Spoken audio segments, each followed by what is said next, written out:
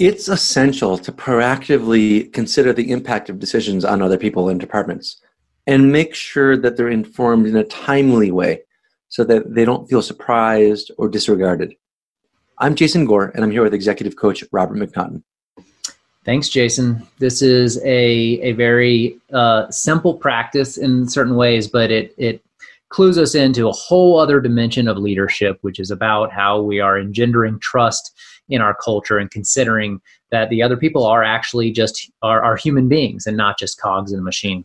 Mm-hmm. You know, oftentimes you just get so focused on the decision and getting to the decision that we forget how the people are going to react, and often don't put a communication plan in place to get them on board. And if people feel surprised, pretty much any time people feel surprised in a business environment, whether it's good or bad, actually, I consider it to be a net negative, because we want people to kind of smoothly transition into new knowledge and adapt and kind of have a place that they could count on stability as much as possible, even in a very fast-moving and unstable environment. Yeah, I have a great model I use a lot, which is there's results-driven leaders who just crank and just get amazing things done, and there's follower-driven leaders who have great rapport and trust with the people they work with. And high-impact leaders are people that can do both of those. And so this is in the dimension of if we want to have people that trust us, that follow us, that want to go with us into whatever war we're going, this is one of those things that we have to slow down enough to consider how our decisions are impacting the people we're working with. As a coach, I can't tell you the number of times I've been called after a big problem has arisen and kind of the company's in mutiny. And when a leader has made a big declaration that kind of comes out of the blue for the majority of the people, and whether it's a reduction in force, moving the company to another location, changing the direction of the product, moving from technology to a SaaS company or something like that. And it kind of makes this big announcement that they're all excited about.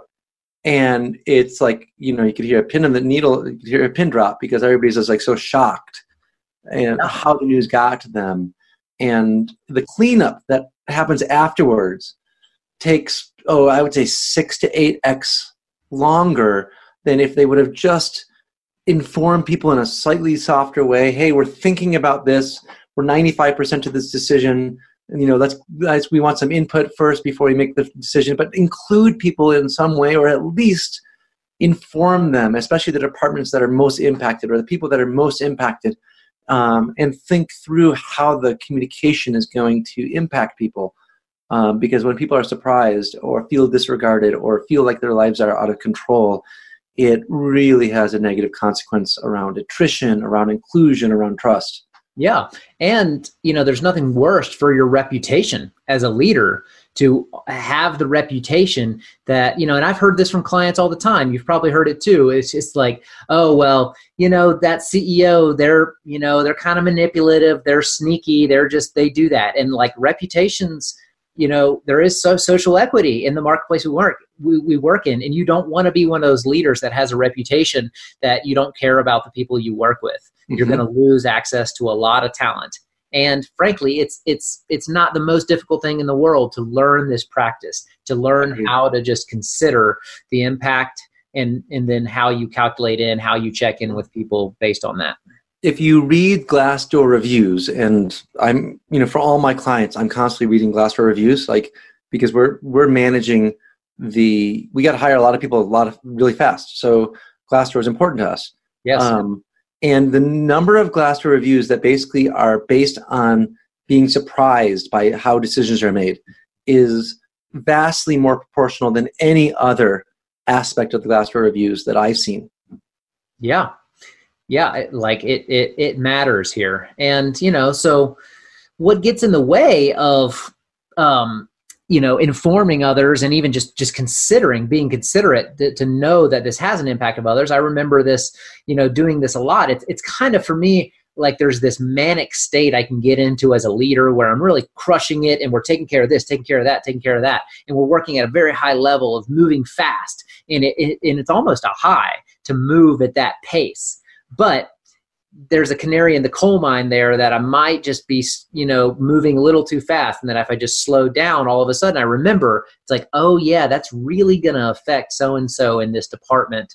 Okay, yeah, next time I need to send them an email and check in about that, or make sure that you communicate this in this way to be skillful about that. Agree completely. If you look at decision models, and there's a lot of variations on them, but they all have three components, right? You have the people that are making the decision, and whether there's different aspects to that. There's the people that are being consulted, where their opinions matter and need to be considered, even though they're not the decision makers. And, we could hear their opinions, we could hear what's going on, but we might make a different decision. And then there's people that need to be informed. Yep. Right. And, I think it's the informed piece that we just forget about. And we don't think about, okay, how are people going to react to this, and how do we get them on board? I hear myself more often than not in really tricky situations saying to CEOs, get to 95%. But before you put the decision in stone, have a conversation. And so that you get really like the key stakeholders. Like there was one time where the board basically said, hey, we're going to give $6 million to the marketing department to run with. Yeah. Right. Even that, really good news. And he went in and told the CMO, and the CMO was pissed off that he wasn't included in the conversation. Like, what am I, just a cog in the wheel? Fine, great. I'll go spend your $6 million. But am I an executive at this team or not? Yeah. Whereas nothing makes you feel more undervalued than being excluded from essential news. Yeah. As compared to if he got, hey, I'm talking to the board about money. I think I could get you $6 million. Just want to let you know that's in process. That's kind of informing before, and he might say, oh, I can't spend 6. It's not a logarithmic equation. It's I could do 5, but the last $1 million isn't going to get us anything much other than the brand. Do you want to go 5 or 6? You might consult and get some more information, but even if you don't, just the humanity that you're talking about, Robert, of having that person feel included and not just a cog that's being told what to do. Yeah. I mean, this is insider-outsider dynamics. And everyone, no one likes to be an outsider. And that's what you're doing. If you just have an inner circle at your company that you're keeping secrets with that don't need, not only don't need to be that way, but it's essential that they be included with others. It's your company needs to be the whole insider group so that everybody feels like they're a part of this family that's moving forward, that's doing this important thing, and that their understanding is critical to that. Totally.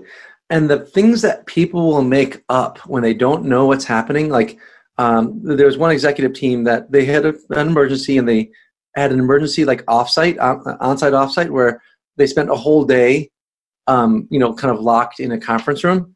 And when they got out of the conference room, it was actually kind of relatively good news. Everybody thought the company was going to go through a reduction in force. Yeah. As compared to, hey, actually we're thinking about making some big product changes. We have a really nice strategic offer to do a big piece of work, but it's going to move the company in a new way. We're going to take an offsite to go consider it. Nice. Now, there's certain things you can't say, hey, we're thinking of reduction in force, because right. Of course. Okay, so then you want to be, figure out how to not spread rumors. But if people are not informed and they're surprised, oh my God, the stories that people will make up to fill in the voids of why did that happen and what's really going on and who's at the helm, and oh my God, it's amazing. And now, more and more companies have virtual employees. Sometimes we're not all in the same office building where we can rely on the cultural conversation to allow things to be informed and all that. I remember, when I was a CEO of my last business, it's I felt like the whole, body of the organization was my body. And so when I would make a big decision, I would feel it in my gut if like I knew this was going to, hurt some people. Mm-hmm. And so really the leaders that I know that do this well is there's an intuition there, and that you have to move slow enough. It doesn't mean you slow down, but like you're moving slow enough that you actually feel the impact of the big decisions that you're moving. You have a big responsibility here. And like by sensing into that, that'll give you a lot of information that you can actually know how to go forward in a respectful way. Mm-hmm. Let me give an example of a really tough moment where a company has to inform someone. And I mentioned this several times so far, but let's talk about a reduction in force, just as an example. Right? It takes a lot of planning, and you got to figure out who you're letting go and who you're not. And so, of course, all of your executives are going to know. And, you have to figure out when to loop in your managers if you have kind of multiple layers in the organization. Right. Like the managers probably need to be informed, but as soon as you inform the managers, then the odds of it leaking are much higher. So you got to have a really clear plan. Hey, on Monday morning we're gonna pull the managers aside and talk to them and say, this is what we think we're gonna do. Get their last minute input. Have a day. And then hey, we're on Tuesday morning, and I really like bad news to be done Tuesday morning because it gives the team to normalize together afterwards. As compared to so many leaders say, hey, let's do it on a Friday. And then everybody goes home and it's like the world has come down. Way better to have them there to normalize together. For sure. But you make a plan. Okay, we're going to send an email out to everybody that is staying and let them know that they're safe. And everybody who is not, we're going to ask them to go to a room and we're going to announce it together. Or whatever you decide to do, so that you're communicating so that the whole company can find out at the same time and in a good way. And then how are you going to handle Singapore, which is 9 hours later? Are you going to have a voicemail, for every single person, letting them know what happened, and because they're going to find out. So, how do you control that flow of information so that people find out directly from the leadership team rather than all the sideways conversations? And, we could talk about different styles of doing it, but the big thing is to have a plan of action to make sure everybody who's impacted is informed in a good way. Yeah. It takes experience to do well. And, public companies, know how to do elements of this better than anyone, right? Because the stock price changes based on your decisions. You better believe they're investing an immense amount of time of who this is going to impact and at what time do we need to inform them. Totally. Petrochemical plants are amazing, around safety issues. The level of protocol around how people are informed in what order and what timing is really, it's a powerful example of when you could plan for something to do it well. Same thing with leaks or PR issues. Public companies have a routine around that. Pharmaceutical companies, for example, if a news story breaks about a drug that has killed certain people, most pharma companies have a protocol for how to deal with that. Who needs to be informed? What to say, what not to say. We can't do that in a typical situation because it's not something that we could predict. But the point is, we just have to do it. We have to at least think through how people are going to be impacted and the best way for them to receive the news. Yeah. And the companies when this is done with excellence, it's like everyone, feels like they're on the same page. Even if there's, need to know information that isn't shared by anyone, at least we're not feeling like there's some odd reason why I'm being excluded for things. Mm-hmm. That, we're all on the same team together, and there's consideration across the board that engenders the kind of trust that we want to move forward with excellence. Yep. Let's just share a couple more examples before we break. I was working with a CEO just recently, and he was going to fire his CTO. Now, the board knew about the CTO, but basically something happened where, he's been kind of unable to execute well for a while now. But he came to the the CEO's office last week and said that the project was going to be delayed by 6 weeks, with about a week's notice. Yeah. And it was kind of the last straw. Like, a gap that big should have been communicated way before. And, the CEO decided that, look, I'm better off actually working directly with the managers below the CTO. I'm going to fire him, and I'm going to fire him immediately. And he called me up and said, hey, can we talk about how to do this?